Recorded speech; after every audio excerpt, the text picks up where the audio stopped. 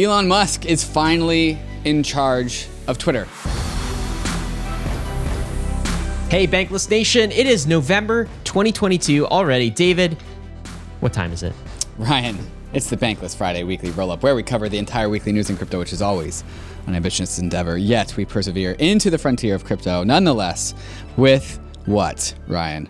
A cup of coffee. I'm drinking one. Do you have one? Literally? No, I'm it's just something you say? You're not taking your own advice, David? No, I brewed one pour over in my Chemex, and I drank the whole thing, and that's enough. You got to limit yourself. I mean, but like a few weeks ago, you came in here with 3. You were like jacked up on coffee. I drank like 2 or 3 sips of the third, and I had to pour it out. It's like, this is going to be too much. Yeah. Yeah. You get the diminishing returns on the flavor. The flavor, and it becomes not even about the flavor. It becomes about the kind of the caffeine hit, and then you start to know you have a problem. Yeah. And then you're just owned by the caffeine. And on Bankless, Ryan, I'm just not about being owned. The self-sovereign individual. Yeah, right. You don't want to be owned by caffeine. You don't want to be owned by carbs. You don't want to be owned by banks. Yeah. My God, what a freedom maximalist. Get these dopamine hits out of my face. Yeah. Well, you didn't know you were signing up for an anti-coffee movement, but I suppose you are, even though David tells you to drink a cup of coffee with the weekly roll-up. David, we got some exciting topics for the week. First, Elon, Twitter, Takeover, and what this means for crypto. We're going to dive into that. What else? Coming up after that, Meta and Instagram going full send into NFTs. What does that even mean? And then, of course, Ryan, we were talking about this before the show. You and I both like Rick and Morty. Did you know the Rick and Morty creator is in the world of NFTs in a big way? Art Gobblers, it's called. Art Gobblers. Gobble, yeah. Gobble, gobble, gobble. That was big. I feel like almost NFTs are back. We're going to get into all of that, guys. Yeah, it's not your typical NFT drop, that's for sure. It's not. This is not your typical airdrop finder either. I want to tell you about our friends and sponsors at Earnify. There are some airdrop finders in the market, but they surface a whole lot of spam. What's an airdrop finder?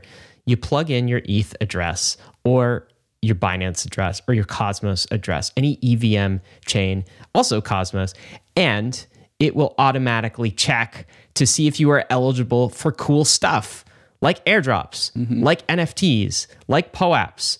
Also provide you some alerting for things like ENS. This is the way to find your unclaimed airdrops. David, I've had a lot of success with Earnify. Probably made me $10,000 plus in perks. Wow. What you can do, David, is you can put your wallets inside of the Earnify tool and it will find you all sorts of airdrops that you can collect. Here's an ENS airdrop that I picked up. Some POAPs that I picked up as well. Oh, did we miss an ENS on the Bankless multisig? That's what it says. Uh-oh. Did we really? Uh-oh. We should have signed up for Earnify a little bit earlier. Oh, man, that's sad. We lost $4,500. Oh, no. See what happens when you don't use Earnify, folks? Should have been using Earnify when we made the multisig. Damn.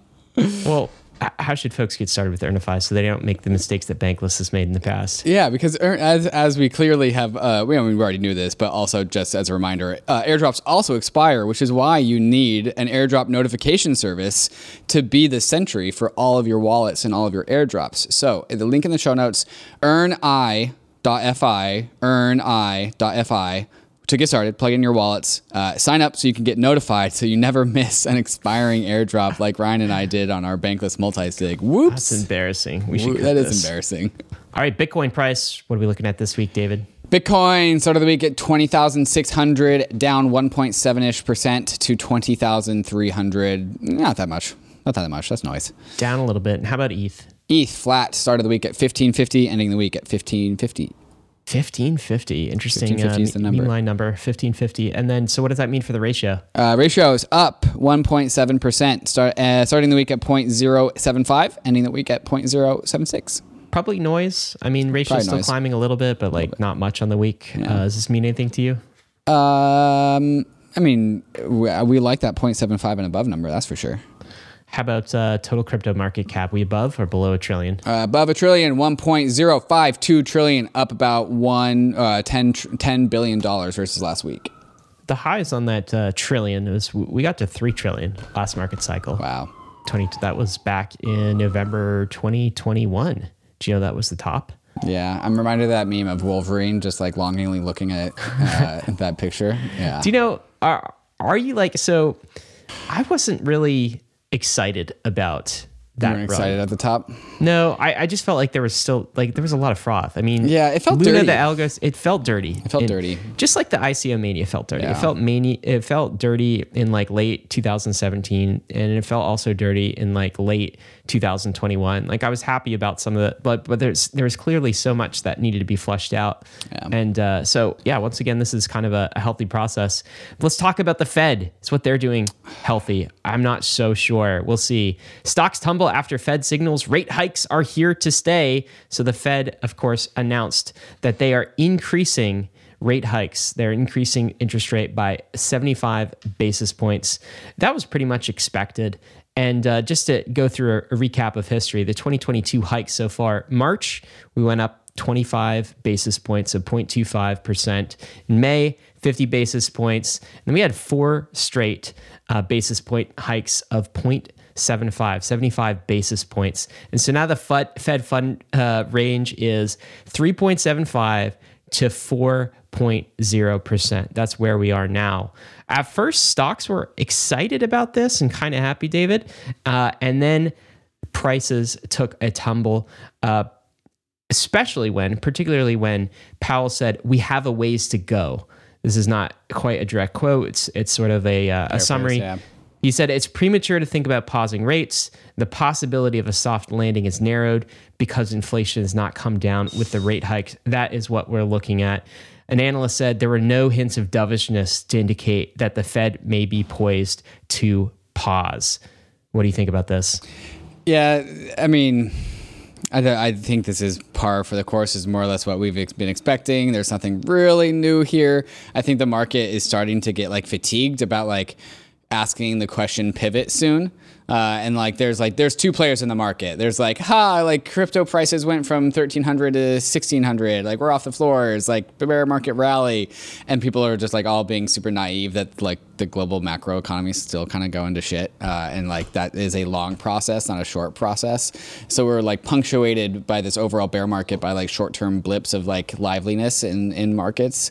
But then when we zoom out, we're like, oh, it's still bad, still pretty bad. Well, what do you think about our episode with Macro Elf earlier this week? Was that sort of was that what you expected, or was that more bearish than you expected? Yeah, that's kind of where I started thinking about like there's if you zoom in on the charts, things don't look so bad. Things look like kind of choppy with some ups and some things to be happy about. But the more you zoom out, the more it looks like, damn, we are in a downtrend, and that downtrend has not been broken. And Macro Alf and other people are like, yeah, guys, the downtrend. It's going to continue being a downtrend. Yeah, he's like, it's part of the cycle, and that's Yeah. what 2023 is going to be as well. It's either flat or down. We're not going to recover. It sounds like 2023's flat is like best case scenario.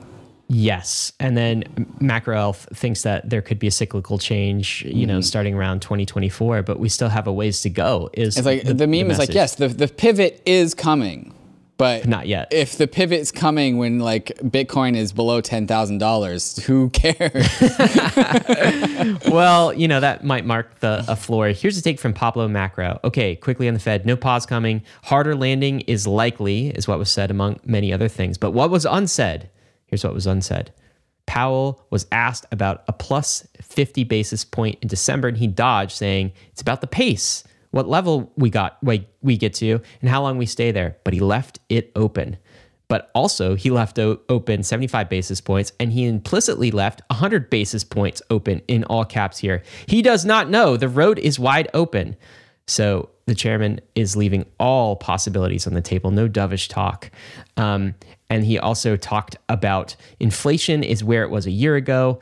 If that is Powell, he needs to go to 8%, 3% real inflation. He will do it because he has an alphabet soup of programs he can use to pick up the pieces. He would rather break stuff and then patch it back together because that is easier than letting it get entrenched. So I think Paulo Macro here is saying that the Fed will, like, from everything that Powell is saying, he is incredibly hawkish and he wants to break the back of inflation.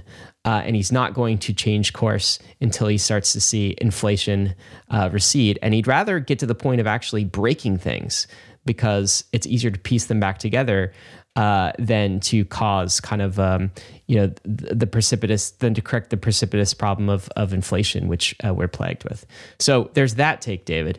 I guess my only counter maybe to this take is just because Powell wants to break inflation and he wants to be hawkish doesn't mean he actually gets to do that.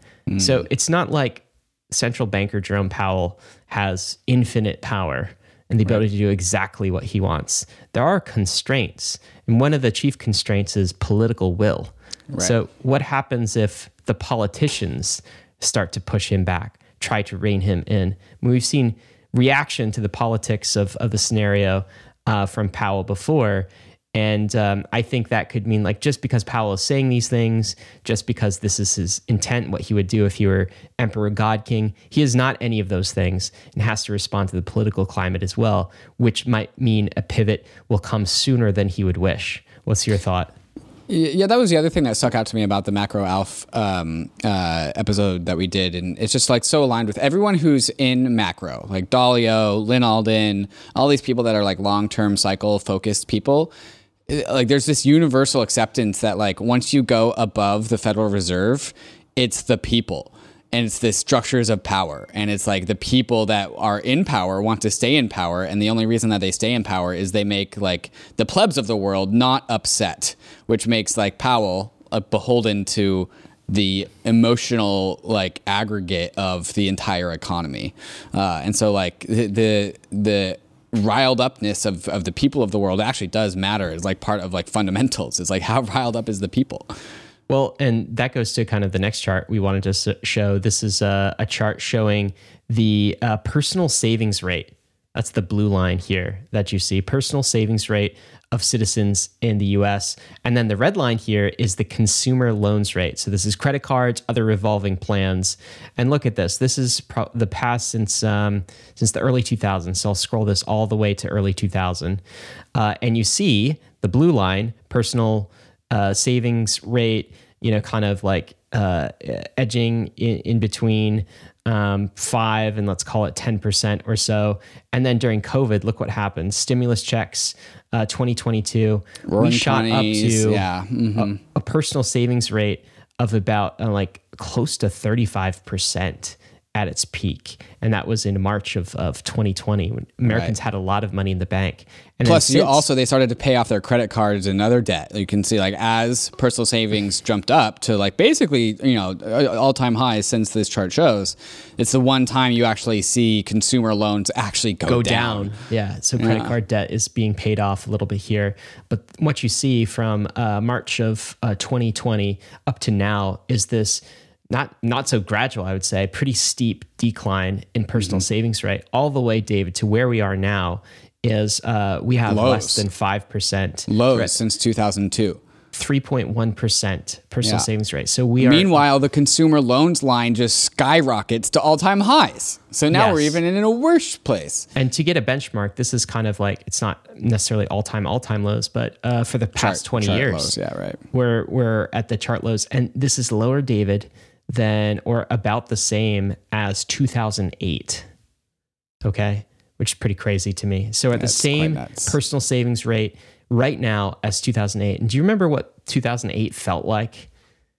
I was a naive little kid, so. It did not feel like good times. Yeah. It did not feel like good times. And so we're back there again. So this is what Powell, I think, has to balance Fed actions, and all politicians do. Is like Americans, I think people around the world, but this chart is the US in particular. There's a lot of pain right now. People are out of savings. Look at this debt, David. The consumer debt is at all-time highs as well. That is the most aggressive line up and to the right on this whole chart. And like the thing is, like, we're at this point now where we're like all time like chart highs on consumer loans, chart lows on personal savings rate. And if it just like stays here, if it stays flat, that's like, the like boiling the frog. Like if it stays here, it's bad. And it's trending upwards. I mean, no wonder this is from our Ben Hunt episode. No wonder everyone's at each other's throats. Yeah. I mean, like, we're not growing the pie. We're dividing the pie. We're not growing the pie. We're absolutely dividing the pie. That's what's happening right now. Anyway, that's the macro situation. Looking a bit grim. But let's talk about some brighter news on the crypto side of things. And what's this number we're looking at? Yeah, this is Pseudo Theos tweeting out, the real flippening already happened. Layer 2s now regularly execute more transactions than Layer 1 Ethereum. The day has finally arrived. We got more transactions on Ethereum's Layer 2s than its own Layer 1. Arbitrum leading the way with, I think, past day transactions per second, 4.5 transactions per second versus Ethereum's 11, basically 12. But that's because Arbitrum's not even congested. I think the numbers for Arbitrum is Arbitrum has scale for up to 7 Ethereums, 11 Ethereums, although the technical teams will say that metaphor doesn't make any sense, but it's still useful. And so coming up after Arbitrum's 4.5 transactions per second, we have Immutable's 4 transactions per second, Optimism's 3.5, DYDX is 2.6. And when you add all these things together, Ethereum's Layer 2 ecosystem has been doing more transactions than the Ethereum Layer 1. Cool. And that's been the case since October. Wow, that's been the case for a while. Yeah. Oh, the reason why we know this is because Layer 2 Beat, this website that we go to all the time, layer2beat.com, shipped this new thing called Activity, this new tab called Activity. So we actually get to consume this data a lot easier. So thank you, Layer 2 Beat, for shipping such a great feature. Yeah, the red line is Layer 2 transaction activity, and the blue is Ethereum, and it's been higher than Ethereum since October. Since October. Almost a month now. Click on Arbitrum, see if we can see the transaction activity just of Arbitrum. Activity? No activity. Oh yeah, activity. All right. Oh, that is great. Oh, these are some great charts. So Arbitrum activity looking like it's kind of coming to its all-time highs. Hit that max just to make sure. Max number. Oh yeah. Oh, that's a great looking chart. Nice job, Arbitrum. Look at that. Look at that activity. That's awesome. Arbitrum is like 62%, I think, of all Ethereum transactions right now. Cool. It's pretty impressive. When you add it all together, average transactions per second on Layer 2s are about 16 versus Ethereum that's 11. So this is how Ethereum is scaling right now. It's really exciting to see Layer 2s catch on like this. Also, taking a look at total locked value. Did you know, speaking of Arbitrum, Arbitrum just surpassed Solana in terms of total locked value. David, do you see this chart? What's interesting to you about this one? Let's see. The interesting thing is that Binance Smart Chain and Tron are such a goddamn large percentage. Binance Smart Chain is okay. Tron's not. But Arbitrum, coming in bigger than Solana. There's a lot of old OG bankless theses finally coming into fruition here. Yep. So it's fall, but I guess Layer 2 summer is finally here? Question mark, David? We've been calling it for a while. Don't say it. Don't say it. What do we got coming up next? Coming up next, we got the Elon Twitter takeover and all the drama associated with that. Elon is rumored to be laying off 50% of the staff tomorrow, listeners today. Wow. So we'll see if he follows through with that. Instagram and Meta full sending into NFTs. We'll talk about all the features and capabilities that they have unlocked. And art gobblers, you gotta feed the art gobblers their art. We're gonna talk about what the hell that means, all of this and more. But first, we're gonna talk about some of these fantastic sponsors to help you go bankless. Nexo is your financial hub for all your crypto needs. Nexo lets you buy crypto instantly with your credit or debit card or via bank transfer. And they also have an awesome advanced trading platform, Nexo Pro, where you can get the best possible prices and trade with 50% discount on fees. And Nexo also lets you earn interest on your crypto in Bitcoin, ETH, or other assets. And they also give you an instant crypto line of credit with as low as 0% APR. And they also give you access to a crypto-backed MasterCard, of course, earning you more crypto when you use it. So, enhance your financial life with Nexo, who ensures all credit lines are over-collateralized with insurance on all custodial assets. Nexo, the right place for your crypto. So click the link in the show notes to join over 5 million users who are getting the most out of their crypto. If you've been listening to Bankless, you know that we're fans of the modular blockchain thesis. The idea that blockchains will separate execution from data availability and consensus, allowing all three to become the best versions of themselves. And Fuel has built the fastest modular execution layer in the industry. By supporting parallel transaction execution, Fuel unlocks significantly faster throughput for the Web3 world. Fuel also goes beyond the limitations of the EVM with its own Fuel VM, which is more efficient and optimized, opening up the design space for developers. And lastly, Fuel brings a powerful developer experience with its own domain-specific language, Sway, and a supportive toolchain called Fork. With Fuel, you can have the benefits of smart contract languages like Solidity while adopting the improvements made by the Rust tooling ecosystem, letting the Fuel development environment go beyond the limitations of the EVM. If you want to learn more, there's a link in the show notes to see how you can get involved with the Fuel network. Elon Musk is finally in charge of Twitter. This was happening while we were recording the weekly roll-up last week, but we knew there was going to be a bunch of drama over the next 5 days, so we decided to wait. Elon Musk coming in hot into Twitter, firing people left and right, pew, pew, pew. He's fired Agrawal, the former CEO. He's fired the previous chief financial officers. He's fired the head of legal. He's fired the general counsel. He's fired so many more other people. Jeez. And like I hinted, I feel fired as you're talking. Did he fire me? I still have my Twitter account, right? Well, he says he was did say he's going to fire 75%. He's pared that back to just 50%. He's going to fire, of all Twitter staff, he's going to fire on Friday, tomorrow, listeners today. So that's what he said. Did you see all of these memes about people, like fake memes of people getting fired, like leaving the building? Yeah. There's a lot of that. So like apparently people like put up like, they like, some people like showed up outside of Twitter headquarters with like boxes and they put like the office equipment, but they actually weren't employees. They just posed.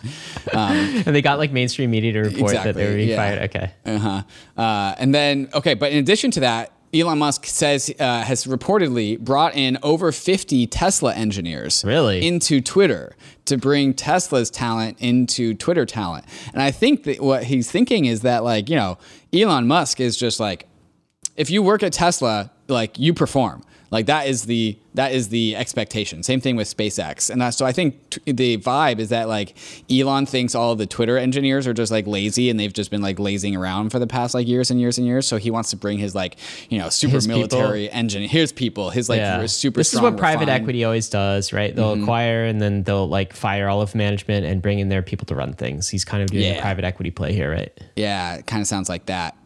Like I've heard that there's like certain features that he's put deadlines on, and whoever doesn't like ship and get that deadline done is like fired. So like, coming in hot into Twitter. He's also ending all remote work, which is an interesting thing for a tech company to do, requiring remaining employees to show up at their offices.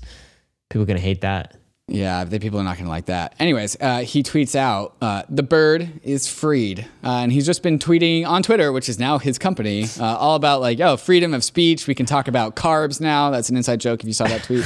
But just like how like there's going to be like less like content moderation, but anyways, and like, there's a lot of chaos going on. People don't really know exactly what the net effect of all of this is. We're still kind of waiting and seeing. It's still pretty early. I mean, first of all, like I would say, it's like Twitter is kind of like crypto's governance engine in a way. This is why Twitter's so important. This is where we have the public discussion. But there are certain questions of like, what does this have to do with crypto, and can crypto help solve some of the problems that Twitter is facing right now? Maybe Web3 identities, maybe other things. But this was interesting. This from Binance. What are we looking at here, David?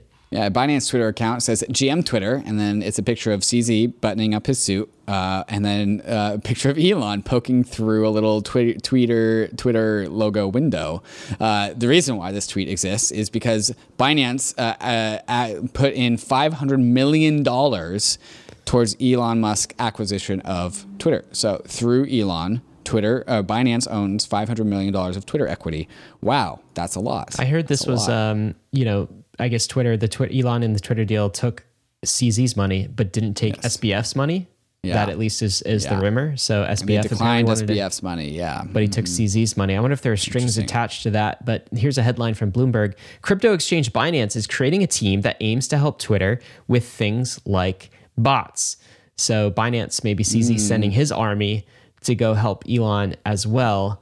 What do you think about that? That makes sense. I don't know what to think about that. Bots are definitely a problem.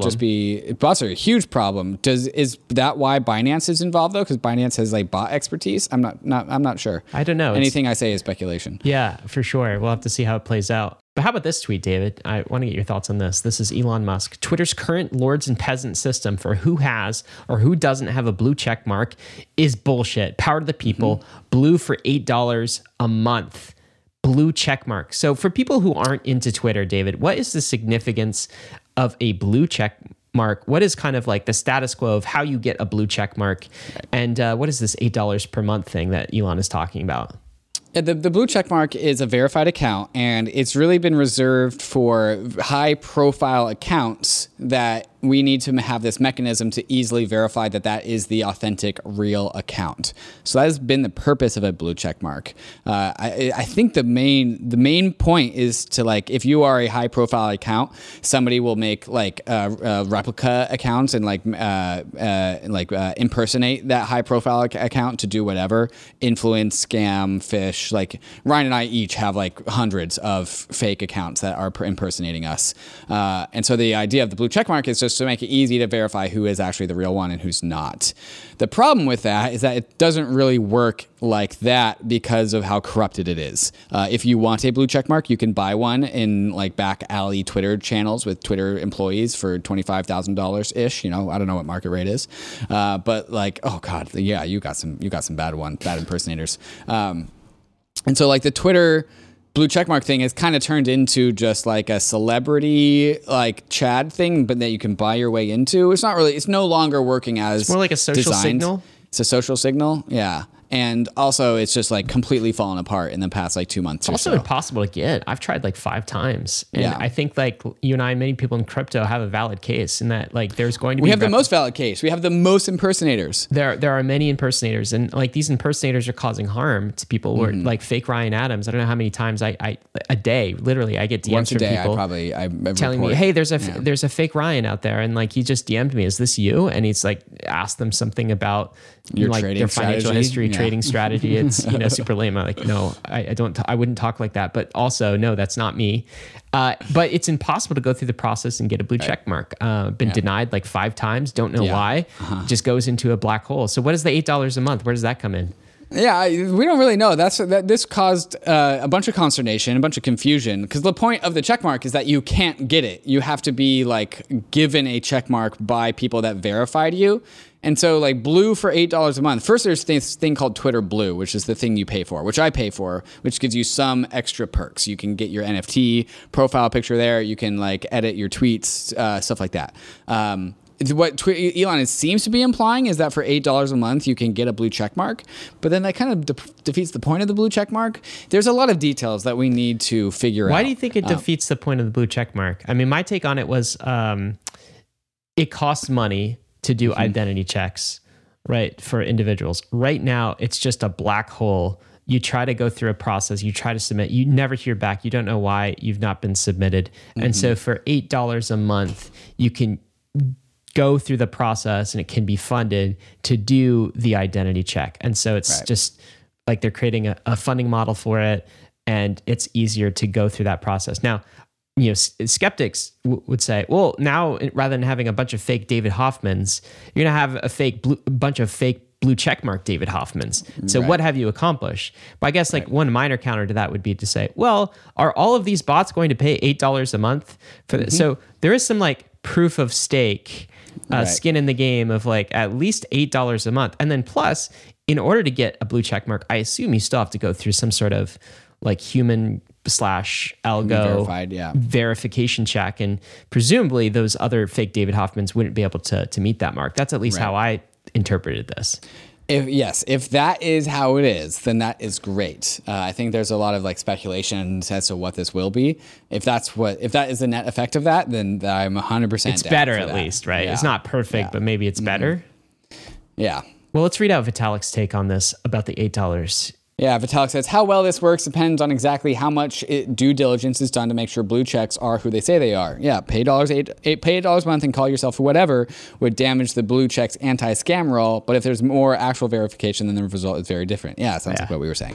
Yeah. Pretty measured. Maybe I stole from Vitalik. I don't know. So this caused like a bunch of controversy. Everyone's has an opinion about it, right? And so Elon Musk says, to all complainers, please continue complaining, but it will cost $8. So Elon just turns into like complete troll mode, which he's fantastic at. Well, what's interesting, it's like, why are people complaining, do you think? Is it because people who have a blue check mark are complaining because they don't want to pay and they just think it should be sort of a public good, you know, for like journalists and for high profile people who need it? are they mad that it's like previously been a social status thing and now that's getting rescinded and it's becoming more common? Or do they just hate Elon Musk? Just they hate the guy. I think there's a lot of that going around. It's kind of like narcissistic billionaire trying to like promote free speech in quotes, take over social media, and it's kind of like a political left versus right thing. What's your take on that? The answer is definitely yes. Yes to all. To all of them, yeah. Okay. People just want to complain. That's what Twitter is. It's a platform for complaining. Anyways, here's Eric Voorhees' take. He goes, remember that Elon Musk charging $8 for a premium Twitter experience means Twitter becomes the product again instead of you.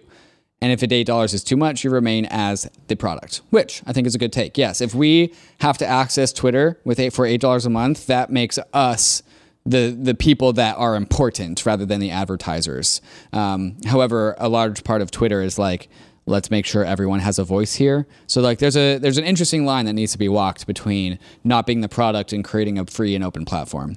Well, I mean, that is the point. How much are you paying monthly for your attention when you are the product? Like how much does Twitter harvest from you in the same way Meta does and other social media sites? And that's Eric's point here is there's less of an incentive to do that. Yeah, this is David Sachs from the All In podcast, who's also pushing back on the pusher backers and says the entitled elite is not mad that they have to pay $8 a month.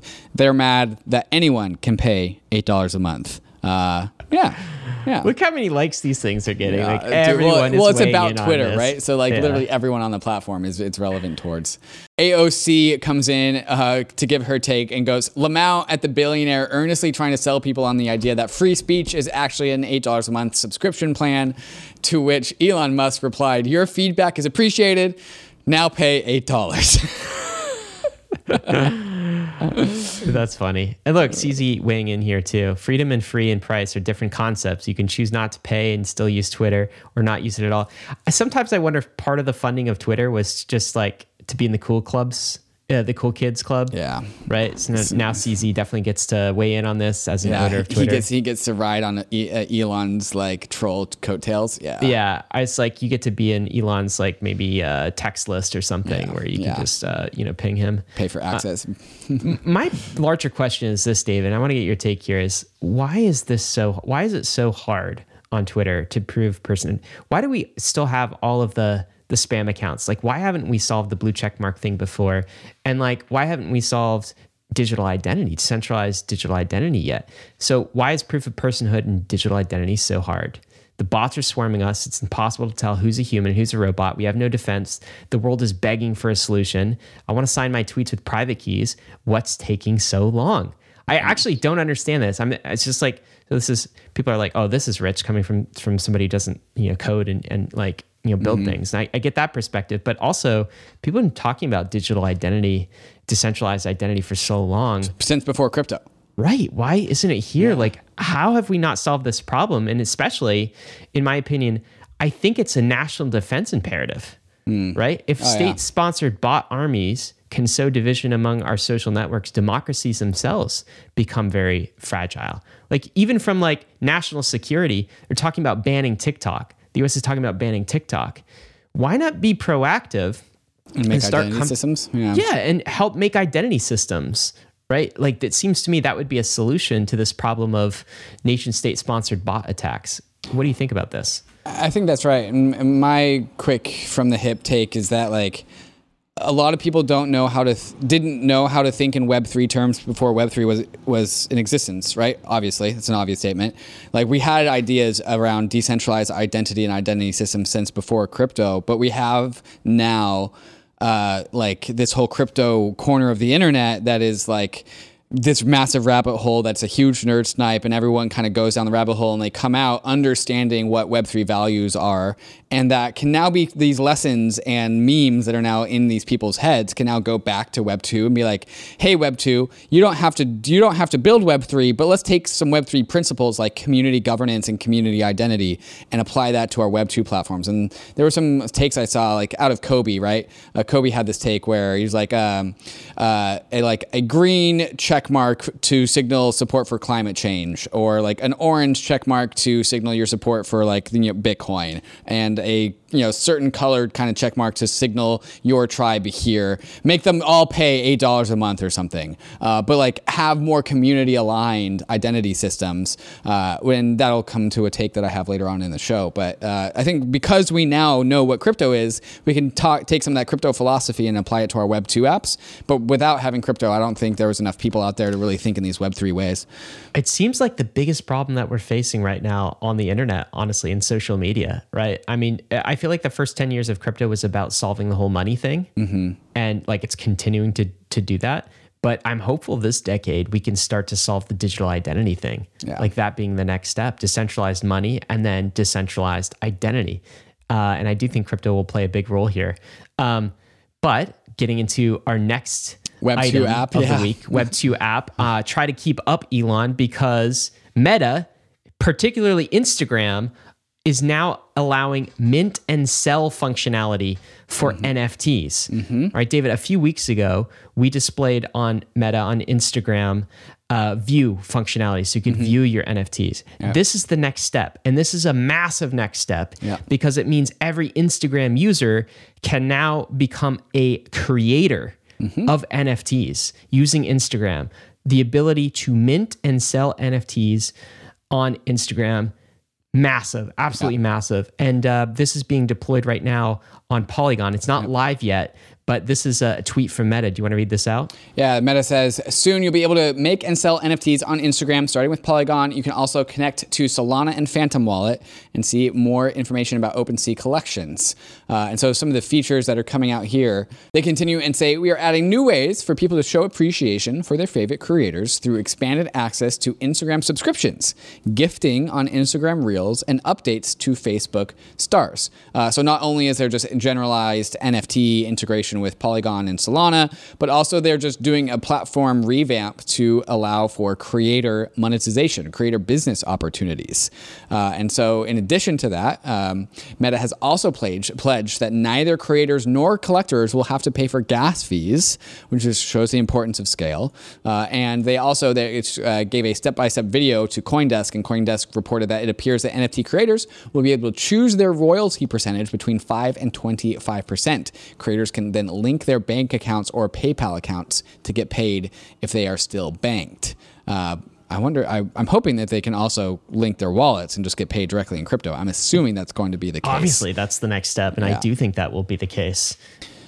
Pretty amazing on Polygon as well. Did they mention that they were adding any sort of app store type fee? Do you remember the news last week was Apple wants to charge its 30% tax on everything?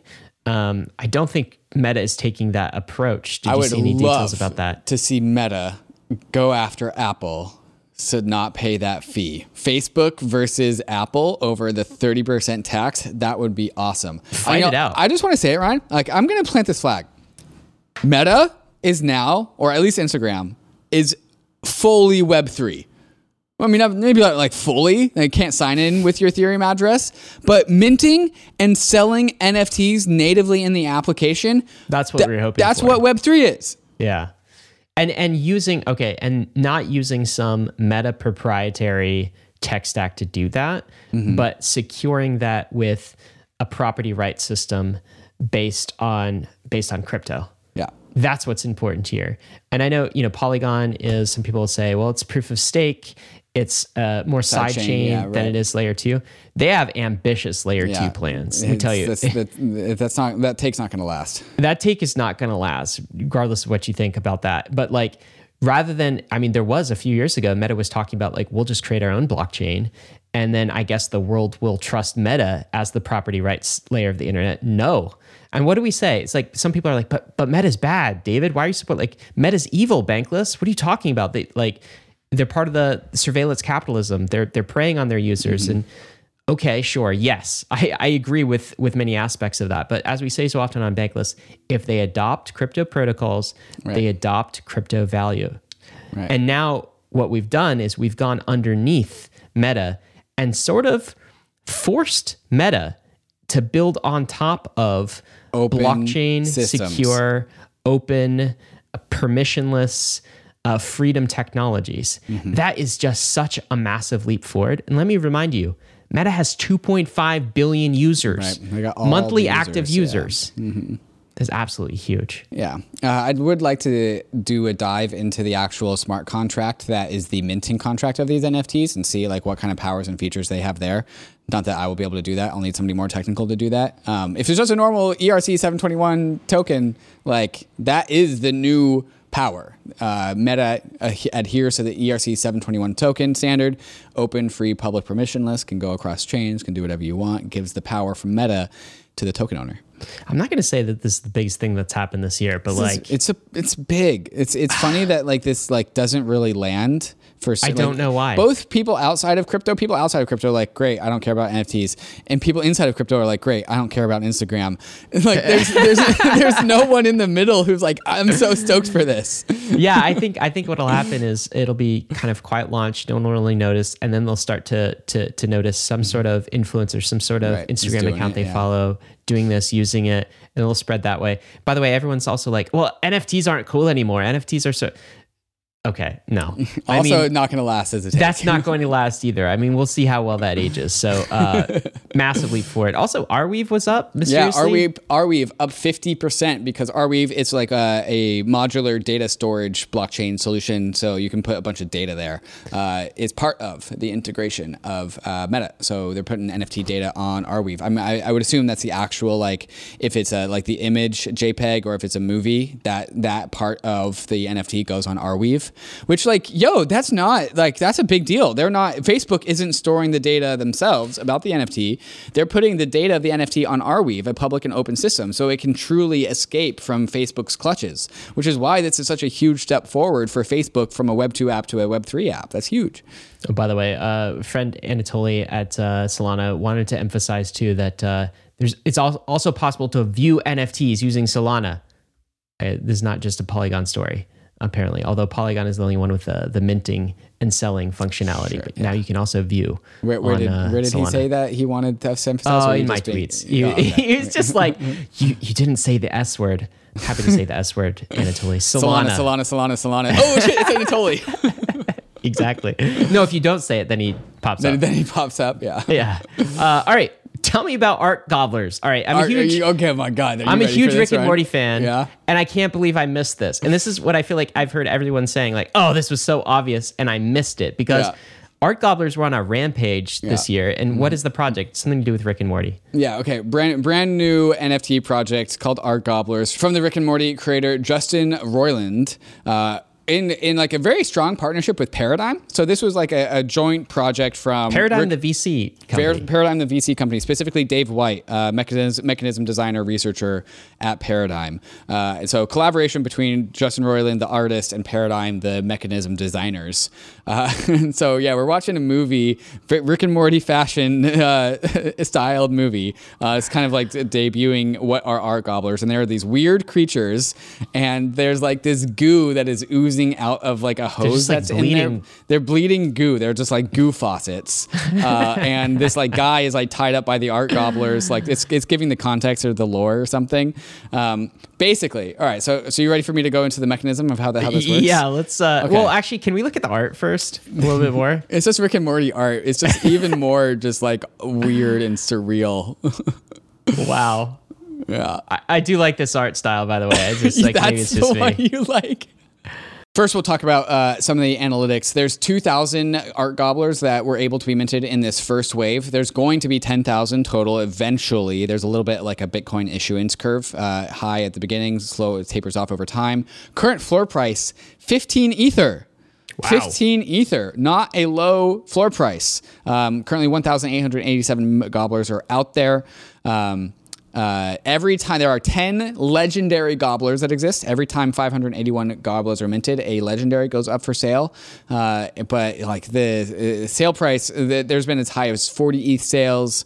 The volume on this thing is just like super crazy. Just like a ton of activity going on. This is still permissioned, so you needed to have signed up to be on the mint list. I don't know how you got there. But yeah, just like it's taken part of the NFT world definitely by storm. So but also just like this is a high effort NFT project. This is not just like an NFT. So like, because there's mechanisms behind this. This is not just like buy your art gobbler. This is not a collectible. Art gobblers do things. They're actually productive assets. Wait, you can draw. You can draw stuff. Okay, so in order to explain this, we have to go through the mechanism design for how this whole thing works. The paradigm, the big brain stuff. Yes, okay. So actually, yeah, let's scroll down because there's like a tweet that kind of shows everything. So here's how this works. Art gobblers, Ryan, can gobble art, and the art is called glaminated pages. And so once a glaminated page has been gobbled, it is displayed on the art gobbler's stomach forever. And so the art gobbler is, so like for the people that are listening, think about like Dr. Seuss's Snooze. What's the story of the Dr. Seuss with the stars on their belly? Oh, star-bellied Sneetches? Exactly, that one. Start with that with your mental model, but like think Teletubby TV belly. So like we got a TV belly on these like ginormous weird belly. Ginormous a lot of belly. space. Yeah. Care Bear style. And so once an art gobbler gobbles some art, that art becomes displayed on its belly. So an individual art gobbler, Ryan, is itself an art gallery. And so since there's eventually going to be 10,000 of them, the meme is that it's a decentralized network of art galleries. Each one is an art gallery. And so the people who own these art gobblers can gobble art to curate their art gobbler's gallery. But the thing is, Ryan, there's this thing called goo. There's an ERC20 token called goo. What? And gobblers produced goo. So on gobblers, some kind of recurring basis? yes, like it's a productive asset. So like not only is a art gobbler a gallery to display your art that the art gobbles, but they produce goo. They have this little pipe, this hose in the back of their backs that like puts out goo. Goo, and, like tokenized goo. The goo is a token. The goo is an ERC20 token. So this thing staked ether mints ether, and gobblers mint goo. Same. Exactly the same. Ultrasound goo. Ultrasound goo. And so you need to consume goo to make the art that art gobblers gobble. So there are these things called blank pages. Blank, they're an NFT. When you combine goo plus a blank page NFT, that is called glamination, aka the minting of gobbleable art, of a glaminated page. And so you have these page NFTs, you spend the currency goo to add art onto a page NFT. So it goes from a blank page to a glaminated page, which is a gobbleable. And then once there's art on the page, it can be gobbled. And anyone can draw anything. There's like this like Windows Paint kind of like factory where you can like put in art and make your art and then have that be gobbled by the art gobbler. And the page becomes a permanent part of the gobbler's stomach. So once a gobbler gobbles some art, it's one way. It's permanent forever. Just like a tattoo. Just like it's a tattoo. It's a tattoo forever. It's irreversible. And the point of this is to make people want to have intention about like what they put into their art gobbler. We could buy an art gobbler for the low price of 15 ETH, and then we could start to put stuff in tattoo bankless on it. Sure. If we wanted the bankless art gobbler, that would add value, maybe subtract value. And so I think the idea is like a lot of these gobblers will start to like differentiate themselves as to like the art that they have in their belly. So it's no longer about the properties like, oh, my NFT has like a golden crown and it's shiny and blah. No, it's about like, all right, like what art has your art gobbled? This is awesome. Like, I mean, look, it's kind of a fun idea, right? But like you can see a lot of thought went into that. This is not the type of project that we saw in the late stage NFT market. No. This is fresh. This is new. It's building something. I don't know. Are NFTs back, David? Well, remember my big takeaway out of DevCon is like gamification works. Yeah. The reason why there's a 15 ETH floor is because people want to play the art gobbler game. The art gobbler, it's an economic game. It's a social status game. It's just a fun internet thing. We would have previously have called it a futility token. Goo is a utility token, but it when you pair it with an NFT, it like works better. Goo is money? Question mark? In the art gobbler ecosystem, goo is money. Yes. Art gobbler economy. In the art gobbler metaverse, goo is money. Yes. This is hilariously fun, and I do like the art. Big Brains at Paradigm. And maybe that's the team up: artist plus big brain equals a really good project if you spend some time on it. Clear that they spent some time on this one. Yeah. That's great. All right, David, what do we got coming up next? Coming up next, nothing as cool as our Gobblers, let me tell you. JP Morgan fulfilling the DeFi mullet prophecy. They once hated us, yet now they have a mullet. We're going to talk about that. The odd death of a MakerDAO founder, not Rune Christensen, and GameStop launching something cool. So all of this and more as soon as we talk to some of these fantastic sponsors to help you go bankless. The Layer 2 era is upon us. Ethereum's Layer 2 ecosystem is growing every day, and we need Layer 2 bridges to be fast and efficient in order to live a Layer 2 life. Across is the fastest, cheapest, and most secure cross-chain bridge. With Across, you don't have to worry about high fees or long wait times. Assets are bridged and available for use almost instantaneously. Across's bridges are powered by UMA's optimistic oracle to securely transfer tokens between Layer 2s and Ethereum. Across is critical ecosystem infrastructure, and Across V2 has just launched. Their new version focuses on higher capital efficiency, Layer 2 to Layer 2 transfers, and a brand new chain with Polygon, all while prioritizing high security and low fees. You can be a part of Across's story by joining their Discord and using Across for all of your Layer 2 transferring needs. So go to across.to to quickly and securely bridge your assets between Ethereum, Optimism, Polygon, Arbitrum, or Boba networks. The Brave Wallet is your secure multi-chain on-ramp into Web3, and it's built directly into the Brave privacy browser. Gone are the days of managing multiple wallet extensions that put you at risk of phishing, spoofs, and tracking. With the Brave Wallet, you can securely manage your crypto assets across more than 100 different chains, including Ethereum, Layer 2s, Solana, and more, all without downloading risky extensions. The Brave Wallet is easy to set up and removes the headache of jumping between wallets and extensions. It's lightweight, but packed with great features, like built-in token swaps, buying and holding NFTs with a gallery view, and support for hardware wallets. But also much more than that, because Brave is shipping new features every single month, with a mission to make Web3 easier to navigate for its over 55 million users. Wallet extensions are a thing of the past, so get started with Brave's Web3-ready browser today and experience a decentralized web seamlessly without all the clutter. You can download the browser at brave.com/bankless and click the wallet icon to get started. ZK Sync just went to mainnet. This is the first EVM to mainnet. So says ZK Sync. Baby Alpha is here in the tweet. We are proud to announce that today we hit our Baby Alpha milestone. We have begun the march to fair onboarding alpha and full launch alpha. 3 different alphas there, I counted, David. This is the roadmap that we're looking at. What part in the process of ZK Sync going to mainnet are we in? It still feels like early days. I think like only a small permission team can actually access the alpha on mainnet. So we're not at full launch on mainnet yet, but this is an important milestone. What's your take here? Yeah, so it is live on mainnet without access. So that has caused some controversy because what does it mean to be live on mainnet if people can't touch it? Apparently, the ZK mainnet is only touchable by the Matter Labs team, according to an Optimism governance delegate. So there's caused a little bit of controversy, but that's because what ZK Sync has done is they've broken this apart into a number of like launches, right? So they have fair onboarding, full launch alpha, like, and then they have like the decentralization, layer 3. So they have like, they're rolling it out in stages, which is why they're calling it Baby Alpha. So like, it makes sense. Like I see the stages, it makes sense, but there's also probably an element of then why'd you got here first? Me first. Yes. Got it. Like they were all. It's like when the brother like licks the piece of candy, so the sibling can't have it. As a brother who's done that before, I can relate. Yeah. Well, that's what's happening. But we should also mention we are advisors on ZK Sync. Of course, you'll find that out in our disclosures. Fan of the project as well.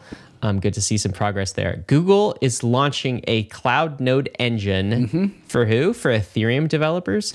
David, I've been growingly impressed with this cohort of Google engineers that are on the Web3 crypto train, particularly in their cloud services division, I believe.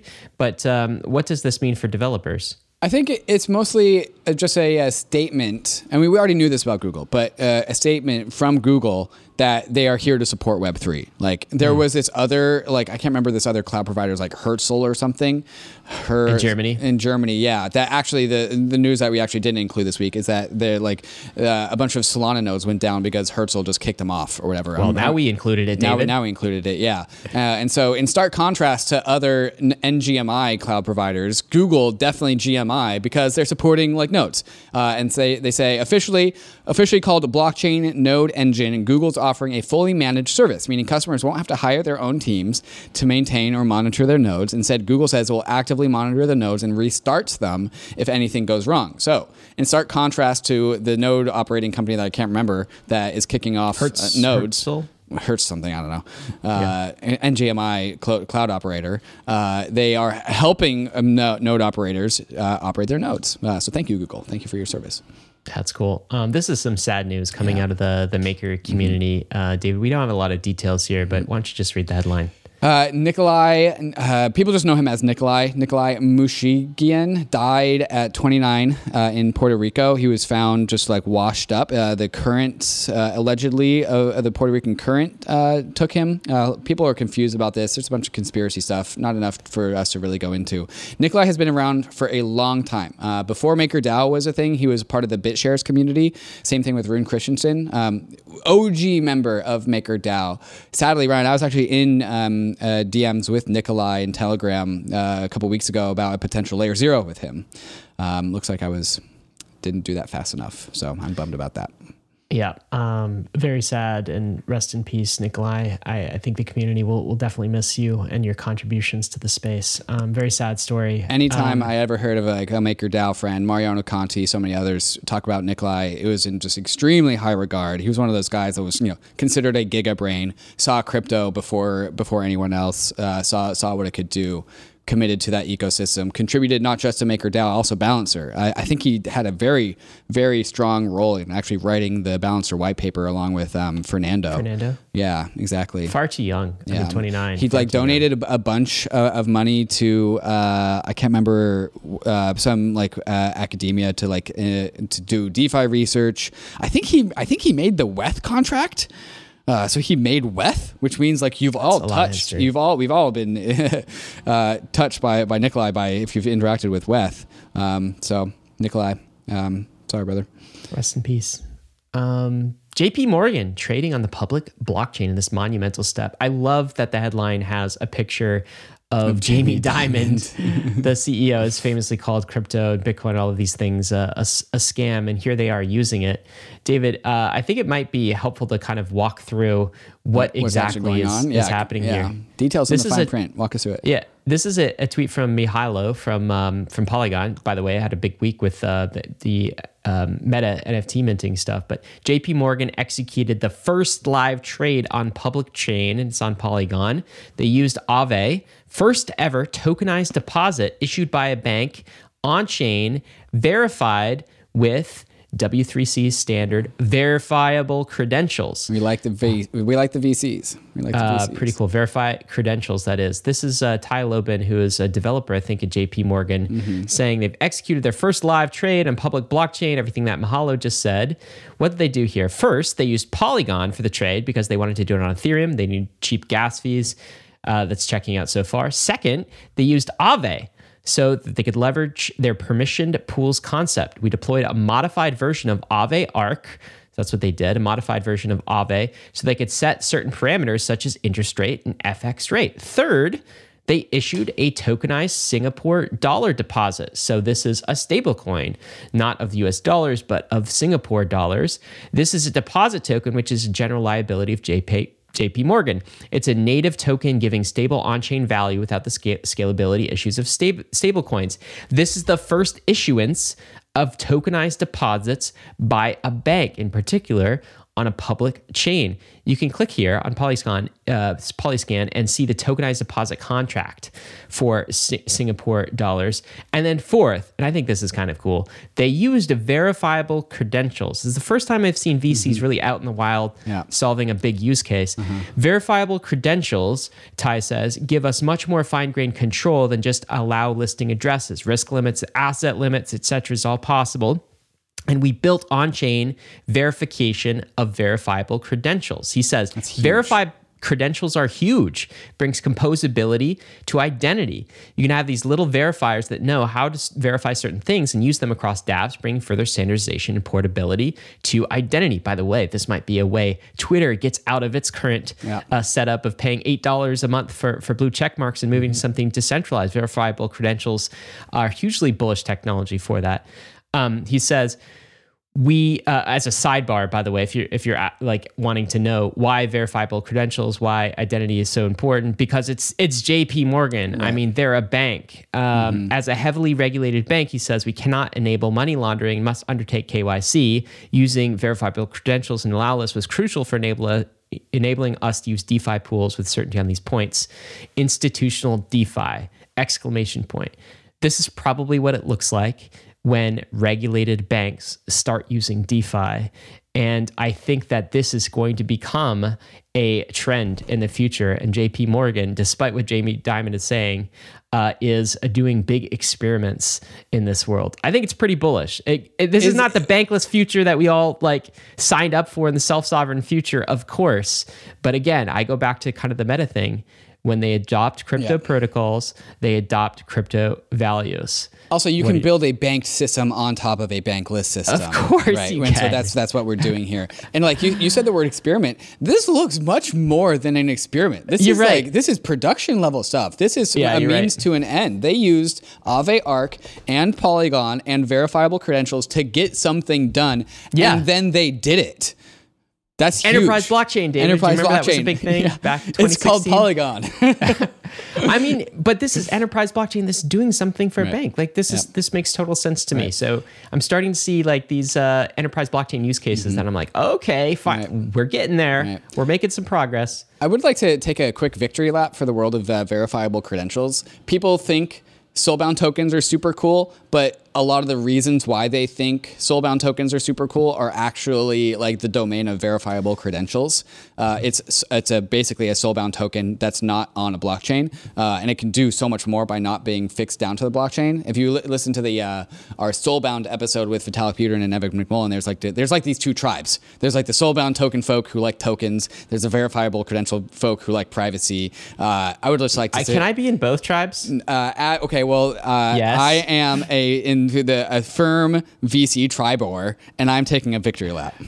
All right. Well, you take that victory lap, and I will also join you in that because I'm part of that tribe, but I'm also in the soulbound tribe. I don't know if you can do that. I think they're different for two different sets of use cases, and I definitely think that VCs were the right and technology. I 100% agree with that, and I will say that the soulbound token tribe is putting too many use cases into soulbound tokens in the same way that Bitcoiners think that Bitcoin is going to solve like the food system. David trying to get all tribal around identity already. It's too early for the tribalism. We at least need tokens to fight over, okay?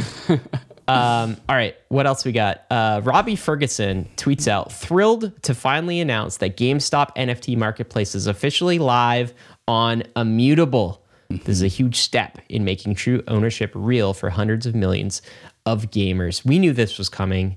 GameStop first integrated Loop Ring, I believe, as their first layer 2, and now they're integrating Immutable. Any thoughts on this? No. GameStop is very intentionally going after NFTs in the same way Meta is now. Just add another one to the list of people that are doing NFT stuff.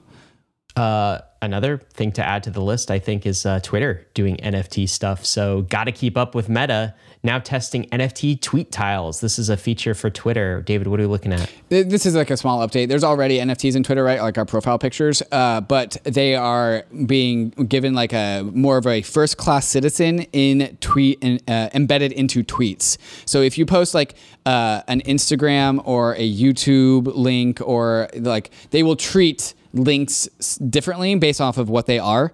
Sure, like a preview kind of window. A specialized preview based off of like the URL. So if it's a YouTube, it'll give you a YouTube preview.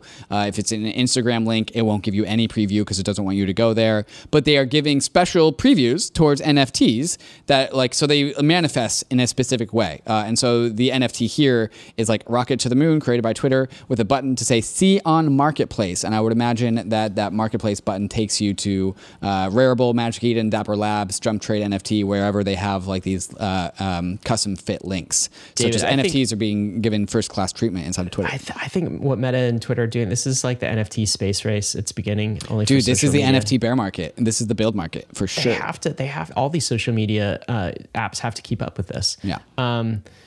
Artifact.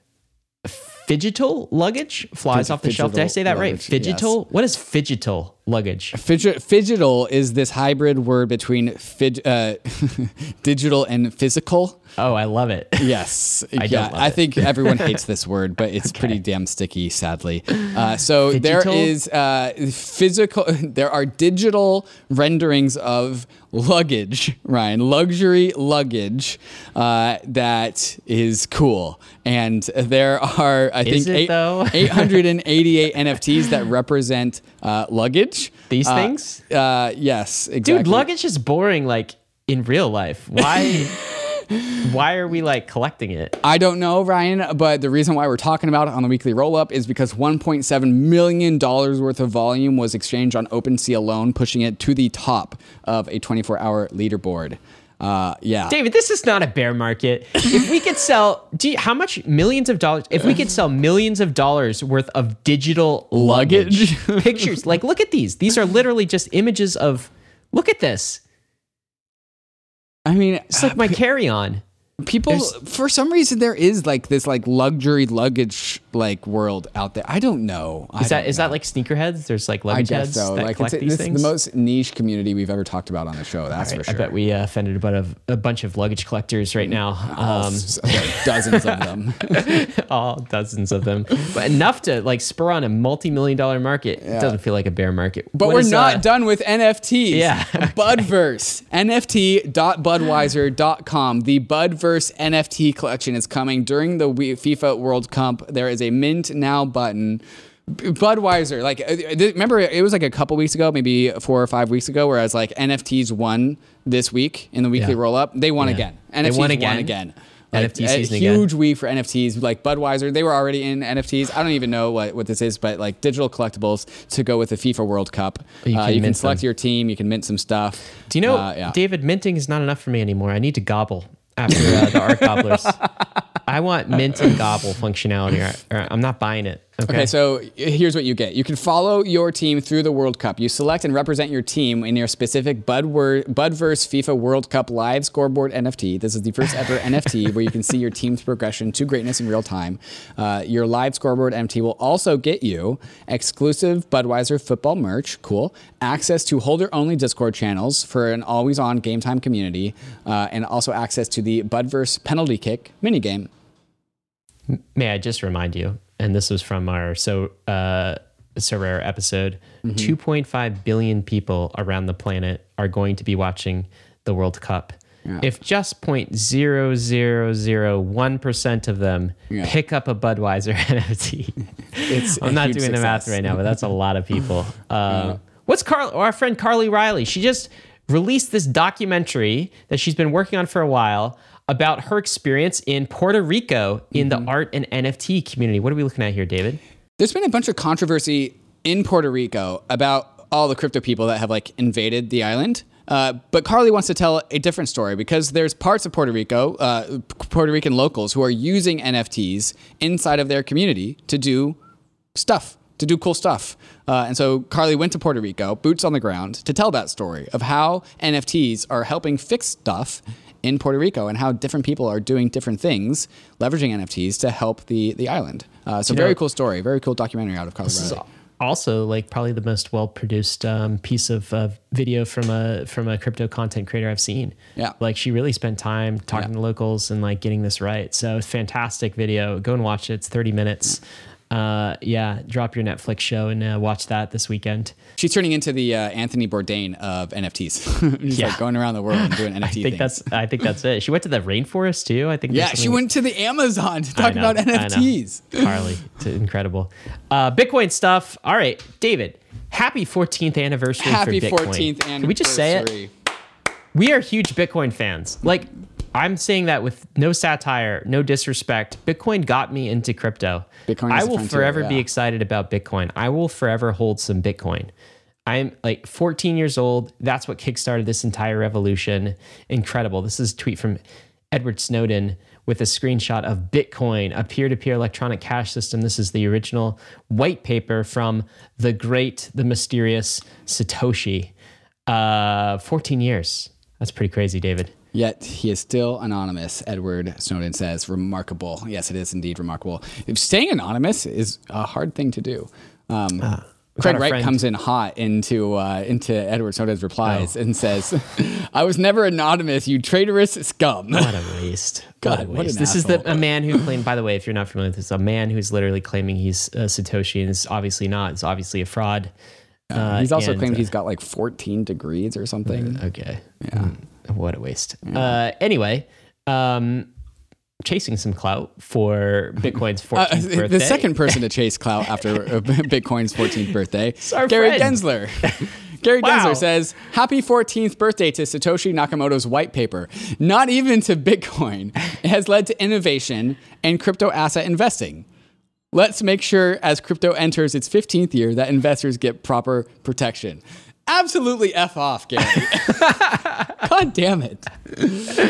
Protection from impressed. what? The 3 trillion, well, only 1 trillion. The $1 trillion dollars that has Why been don't created. you give a charitable view of this? Maybe Gary just wants to extend an olive branch to the Bitcoin community and just say, happy anniversary, happy birthday, Bitcoin white paper. He knows that this phrasing would piss off Let's make all of sure us. as crypto enters its 15th year that investors get proper protection.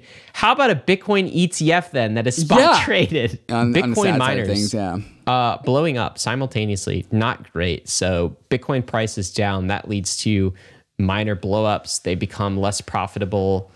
Yeah, what's happening here? So this is not yet a blow up, but Dylan Leclerc, who works at Bitcoin Media, says Bitcoin miner Argo blockchain down 41% today at the open. Should Argo be unsuccessful in completing any further financing, Argo would become cash flow negative in the near term and would need to curtail or cease operations. This is what happens during bear markets. We've seen this before. The less efficient miners get washed out because of competition for mining Bitcoin. The more efficient miners can last through the bear market. And so every single bear market, there's consolidation. The least profitable, most inefficient Bitcoin miners lose. And the more efficient Bitcoin miners stick around. When you say consolidation, I hear centralization. Is that what's happening too? Are we doing this on Bitcoin's birthday, Ryan? No. Happy birthday, Bitcoin. Let's go. Happy birthday, Bitcoin. All right, let's get to releases, David. This is Nifty Apes. Pretty nifty project. Liquidity for your NFTs. What does this do? Just released.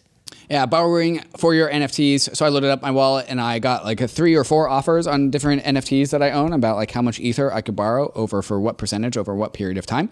NiftyApes.money if you would like to see the offers that the market might give you based off of your NFTs. It's a normal NFT borrowing and lending service. Yeah. But be careful. Those could get liquidated. And also, disclaimer, Ryan and I are angel investors in Nifty Apes. So that's our disclaimer. Go check it out. This is cool. Zora is launching Nouns Builder. So you're familiar with the Nouns project and maybe familiar with the DAO mechanism around nouns. It looks like they built a tool so you could spin up noun-style DAOs. What are the details behind this, David? Nouns Builder. Yeah, I think just a big aha moment with nouns. It was, first, the mechanism itself was very cool, but then people realized that has actually nothing to do with nouns themselves, and it's more of a generalizable mechanism. So Zora has produced a build a noun project. And so you can kind of tinker with the levers, tinker with the dials, create your art, and build a nouns-like DAO. So it's like a DAO system, DAO in a box, with a nouns mechanism. So the idea is that we can make a lot more noun-like DAOs and have cool things. David, if I was a 14-year-old kid, like this would be a playground, an absolute playground for me. Could you imagine creating like turning? Can you imagine all the tax liabilities you'd be able to make? Oh, stop with the taxes. Why am I the guy telling you to shut up about taxes? I'm 14. I don't care about taxes. I don't know they even exist. So I'm playing with this tool, and I'd set this up for a clan or something. It would be so much fun. Just have a create my own DAO. I mean, how incredible. Kids these days have a lot of opportunity in crypto. Can't wait to report on some IRS suing some 12-year-old kid for millions of dollars of unpaid taxes. No one wants to hear about taxes, David. Let's get to jobs, all right? Because there's opportunities for you to get a job in crypto. It's our weekly time to remind you that crypto is hiring, and you should stop what you're doing. You should take a look. Get a job. Consider getting a job in crypto. Number one, Bankless script writer. I'm going to read a few of these out. Number Write two, me Swell scripts. Network. They need a senior smart contract engineer. Swell also needs a front-end engineer and a back-end engineer. Uniswap Labs needs a director of product management. OpenHedge, a senior front-end engineer. Optimism, head of security. Optimism, senior infrastructure engineer. I could go on, but I don't need to because you can get these in your inbox. If you subscribe to bankless.pallet.com/jobs, you can see all of that. David, what do we have coming up next? Coming up next, we got takes of the week, some more Twitter takes, but also some legal takes as well, some regulatory takes. And then we got what we are bullish on, and Ryan is bullish on something that perked my ears. So we are going to stick around for all of this and more right after we talk to some of these fantastic sponsors that make the show possible. In all of my years in crypto, I've never been hacked, scammed, or lost money to a thief, and a lot of that credit goes to my Ledger hardware wallet. The Ledger Nano X and the Ledger Nano S Plus hardware wallets allow users like you and me to secure and manage all of our crypto assets and our NFTs, all with the security of storing users' private keys offline and out of reach from hackers. The Ledger Nano X is the perfect hardware wallet for managing your crypto and NFTs on the go because it connects to your phone with Bluetooth and has a nice big screen for easy transaction readings. Ledger has also upgraded the iconic Ledger Nano S and made the new Ledger Nano S device more DeFi and NFT friendly, making it the perfect hardware wallet for beginners. Ledger has truly maximized for both ease of use and security. So discover which Ledger device is best suited for your journey by going and visiting shop.ledger.com.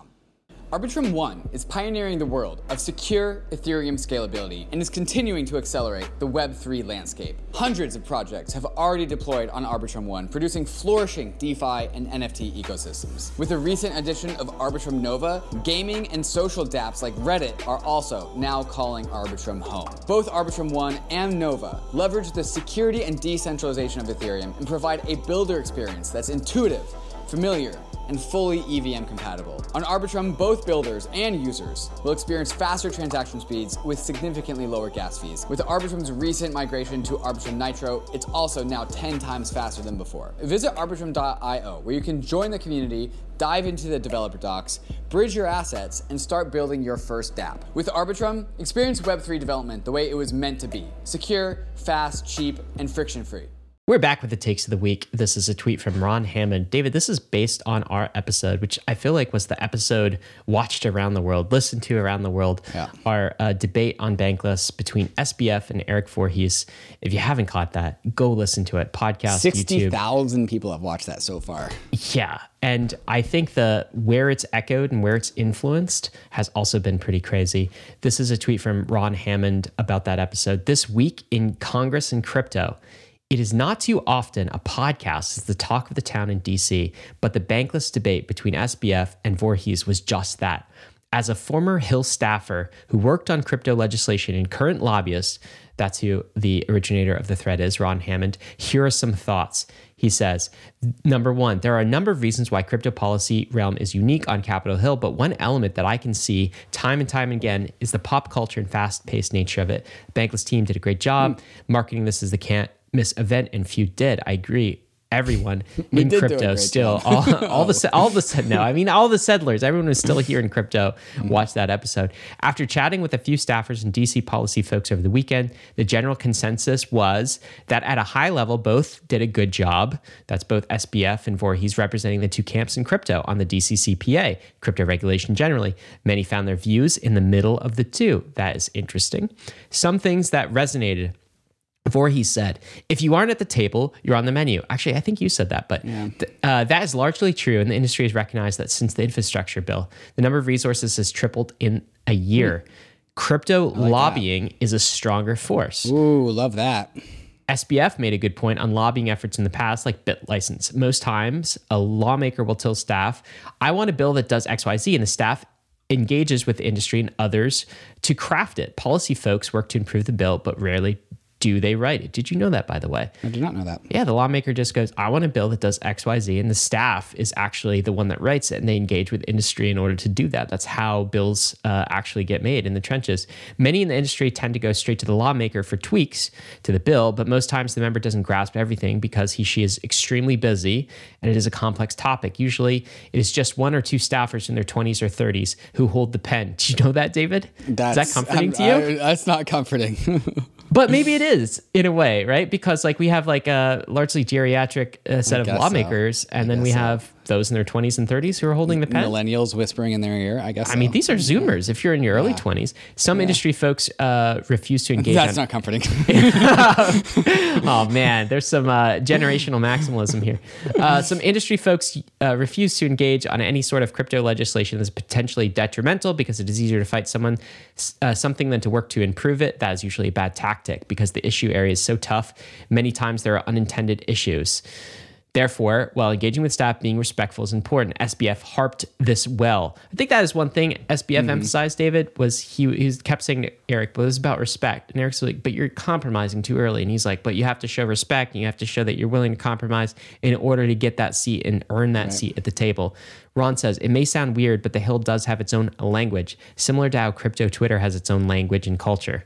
Did you know that? That's an interesting point. No, this thread was extremely informative. Education leads to good policy. Staffers have a lot of other issues in financial services alone to deal with, like fiscal policy, budget, bank regulation. To bring everyone up to speed in a week before a vote is tough, so you got to educate early and often. I think we are doing that. Finally, there are a lot of conversations in DC regarding extremes. Staffers hear all the time, if this bill is signed into law, X disastrous thing will happen. These arguments are always worst case scenario and after a while fall flat. Saying this will kill DeFi won't help. That's interesting because I do say that. That is and what Eric say. said that because I feel like that's a legit take. But also... If I get the point. If a take is overused, then it starts to fall. Because imagine a whole bunch of lobbyists from every industry saying anything that you propose will kill your industry. Right. They hear this all the time. The sky is falling. Yeah. Exactly. When staffers hear that kill DeFi talking point, they naturally go to, what is DeFi? I know that may sound trivial, but for a committee that largely deals with rural development, biotech, and forestry, that's the Ag Committee, by the way. This is where the DCCPA bill originated, is the Ag Committee, agriculture. DeFi isn't that common of a topic. Anyway, this last tweet maybe was the most fun of this thread. Is worth commending those involved with the podcast, Bankless, etc., for facilitating a great dialogue. This is it. Weird to think that this podcast was a hot topic in DC this weekend, but in the words of an overhearing staffer, not sure what y'all said, but sounds cool. Now I want to work on crypto. Yes. Nice. Yes. Good memes. Good memes. Memes exactly incepted into the brain. Now I want to work on crypto. Welcome. Yeah. Vitalik had some takes about regulatory too. Do you want to read out what he said? Yeah, this was Vitalik's kind of response to this conversation about regulation. And he goes, should I publicly blab my opinions about crypto regulation more? Feels unfair to let other people get attacked by crypto Twitter, but never actually poke out my head. And so everyone obviously wants Vitalik's Yes, takes. we do want your takes, we do want that.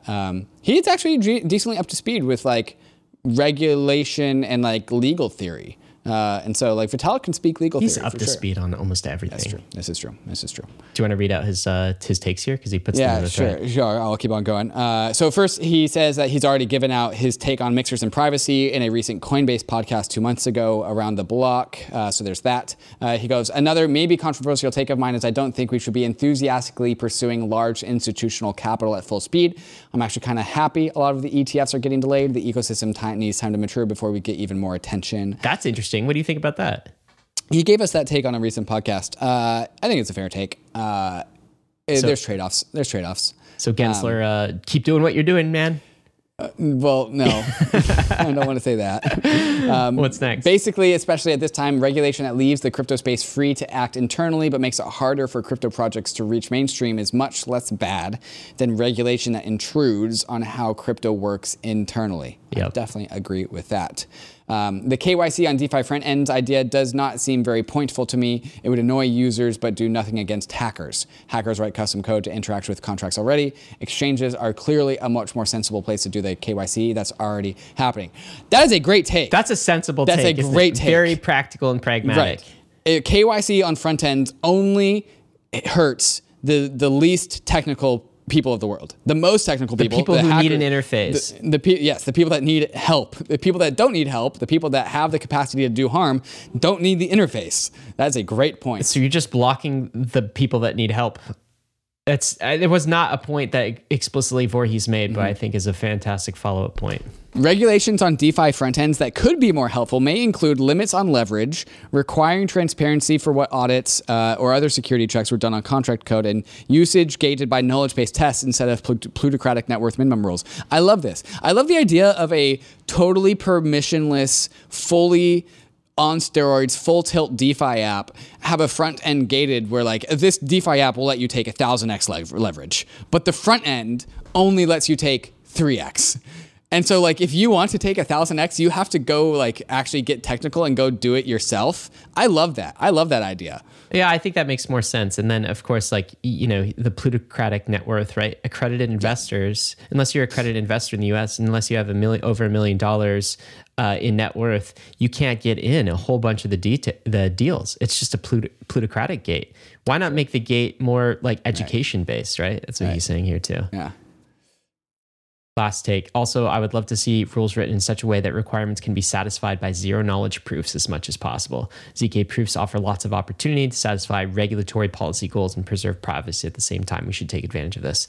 Oh, that was such a soulbound token maxi take. Oh, gosh, come on. These are great takes. And, you know, Vitalik, as always, is reasoned and measured. And I would like to hear him publicly blab on his opinions about crypto regulation more. So I'm glad you did. I'll take any public Vitalik blabs. What you got here, David? This is a take. Right, here's a blab from David. Here's my blab, unrelated to legal stuff. And I say the future of verified accounts, this is going back to the Twitter checkmark, is not going to be a top-down, centrally permissioned system. The times, they are a-changin'. Bottom-up, community-oriented mechanisms are in. All right, Bob Dylan. Future of verified accounts. Let's go. All right, what are you excited about this week, David? What are you bullish on? I am bullish on, Ryan, the OP stack. Because you know how Ethereum is going modular? Yes. Doing the whole modularity thing? Well, so is all of Ethereum's layer 2s. And the OP stack, Ryan, Optimism is what OP stands for. Layer 2s, my idea, my claim, and this is what I'm bullish on, is that layer 2s are also going modular. And the OP stack is going to be the great like motivators to get this done. So layer 2s are also going to be broken apart into their component parts. And this is what the OP stack is. It's like the scaffolding. And for people who don't know, OP does stand for optimism. Yes, it does. Okay. Yes, it does. OP stack. The optimism OP stack is this like scaffolding for modular layer 2s. And so the idea is like the secret sauce of all these layer 2s are going to be broken into little modules, like Arbitrum's fraud proofs, Optimism's fraud proofs, ZK Sync's prover. Where's the data held? Is it off chain on Arweave? Is it on chain like a ROLLUP? And so all of the ingredients that make up a layer 2 are going to be broken apart into little modules. L2 Legos? L2 Legos, L2 chain Legos, okay. And the OP stack is like the build a bear workshop, the build a layer 2 workshop for like stitching all of these layer 2 modules into each other. And so it's like this abstraction layer that allows the modules to interoperate with each other on like a seamless way. And so what's happening here is we're breaking layer 2s into their minimum viable component parts, like tiny little genes. Some genes, and these genes are going to compete. And so this is a reference to like Richard Dawkins' selfish gene. Like once we can break apart layer 2s into their modules, it's not the layer 2s that fight anymore. It's not these monolithic, very like vertical layer 2s that fight in these layer 2 wars. It's the modules that fight, the little genes that fight. And like these layer 2 teams are just competing to put out the best genes into the marketplace. And that's better because we get progress that much faster. Faster evolution, faster progress. We get the OP stack is like the ERC20 token standard of layer 2s. And so like I'm bullish on this Cambrian explosion of many different layer 2s from all of these different permutations of modules that could be put together. And that's what really just like gets my juices flowing, Ryan, is when I see like this is David's next money Legos. Biomimicry, exactly. Biomimicry, composability, and competition in the market, which is what DeFi is. It's like the biggest competition marketplace of all time. And it's the same thing as like the survival of the fittest. But now we have like modular layer 2s and the little modules can fight over each other.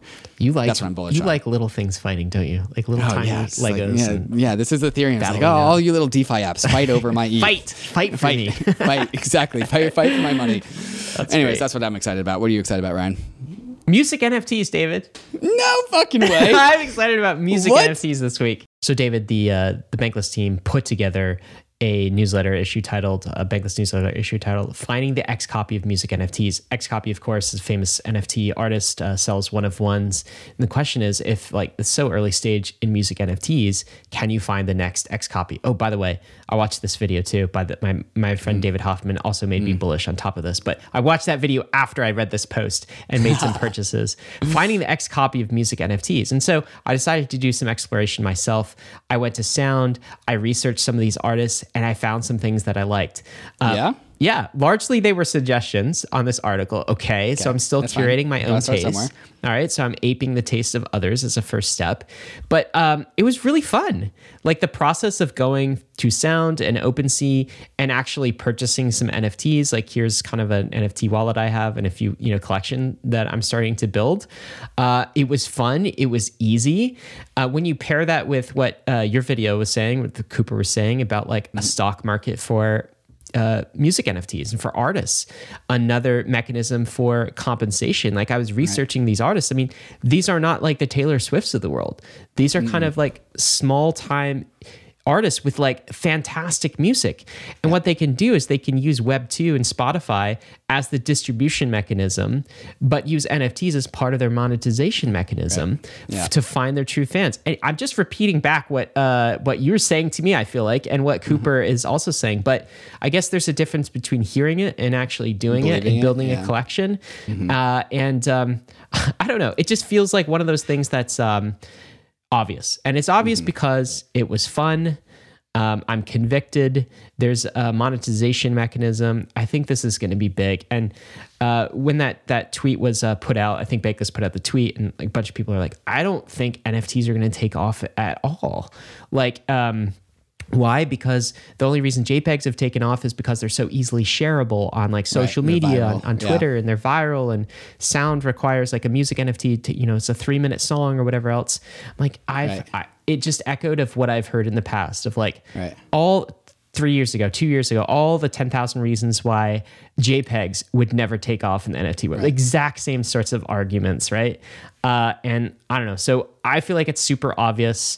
I've switched on to bullish maybe because I built my own, starting to build my own collection. And it's just like a lot of fun, honestly. So the most fun I've had in crypto in the last month, I would say. That's why I'm bullish. Hey, fun is a huge alpha indicator. So if you're having fun, like that's how you know. Like I was definitely one of those people that was like, music NFTs are just bearish in comparison to JPEGs because JPEGs, you can see it all like that, all like instantaneously, right? A picture's worth 1,000 words. You see the picture and you like the picture. But like for music NFT, you have to listen to it for 3 minutes to determine if you like the NFT or not. And so that's too slow. That's not viral. I used to be one of those people. But then like the response of like, bro, it's music. Like don't overthink it. When you and I are not in Zoom, Ryan, doing Bankless stuff, there's music playing in my apartment. Oh, yeah. All of the time. Yeah, and you're attached to these artists, too. Yes. And so, like, is there any creator that you're more attached to?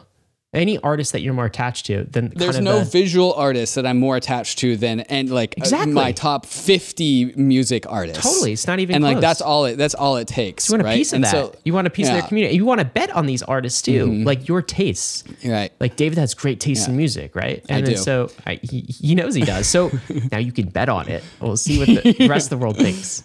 I think the rest of the world likes the sheepdogs. So I have my NFT frame, and I have to go turn on my NFT frame to go look at my visual NFTs. Yeah. And like, I mean, I'll go do it. I also have to go turn on like my speakers to listen to music, but I turn on my speakers every single damn day. Yeah. And so like, again, like don't overthink it. It's music. Well, like, there's a reason why we call it the Billboard top charts. Like the Billboard top charts is just like the precursor of the future stock market for music. Guess what I was doing in 2020 when we had those episodes and people are giving the bull case for NFTs, like before they were a thing, before Jimmy Fallon or anyone in the world cared, right? I was overthinking JPEGs. Yeah. A lot. Yeah. And I was like, but right click save. Right. You know? And then I'm not going to make the same mistake, right? Like this is just, NFTs? it's fun, right? It's pretty easy. It's Gobbling pretty, art feels is like a fun. safe bet. Goo is fun. This is fun. Music NFTs. Anyway, bullish this week, David. You got me. Should we be the first ones to make music gobblers? Music gobblers? Music gobblers. I don't have any music. This is not my talent. But we'll do a podcast NFT that can gobble other podcasts. Yeah. We do that. I think we can. All right, it's meme of the week time. You've heard what we're bullish about. What is this from Jameson Lopp, the good old Jameson Bitcoiner. Lopp. Yeah, this is the shrew meme, and it's the European Union. Grew meme. What did I say? Shrew? Yeah. Jesus. Grew. This is Grew. Grew from Minions. The Grew is the European Union pointing to his poster saying, Bitcoin is too volatile. Also saying, next panel, Bitcoin cannot be a currency. The EU finishes the third panel saying, our job is to maintain the value of the currency. And then the fourth panel is a chart of the euro to the dollar. And it is down bad, down real bad. And it's probably more volatile than Bitcoin these days because Bitcoin is super steady. We're not finding risk-free money anywhere these days. There's volatility all around. Sure. All right, risks and disclaimers, guys. End of the show. Thanks for hanging with us. Of course, gotta let you know, crypto is risky. You could lose what you put in, but we're headed west. This is the frontier. It's not for everyone, but we're glad you're with us on the bankless journey. Thanks a lot. Hey, we hope you enjoyed the video. If you did, head over to Bankless HQ right now to develop your crypto investing skills and learn how to free yourself from banks and gain your financial independence. We recommend joining our daily newsletter, podcast, and community as a Bankless Premium subscriber to get the most out of your Bankless experience. You'll get access to our market analysis, our alpha leaks, and exclusive content, and even the Bankless token for airdrops, raffles, and unlocks. If you're interested in crypto, the Bankless community is where you want to be. Click the link in the description to become a Bankless Premium subscriber today. Also, don't forget to subscribe to the channel for in-depth interviews with industry leaders, Ask Me Anythings, and weekly roll-ups where we summarize the week in crypto and other fantastic content. Thanks everyone for watching and being on the journey as we build out the Bankless Nation.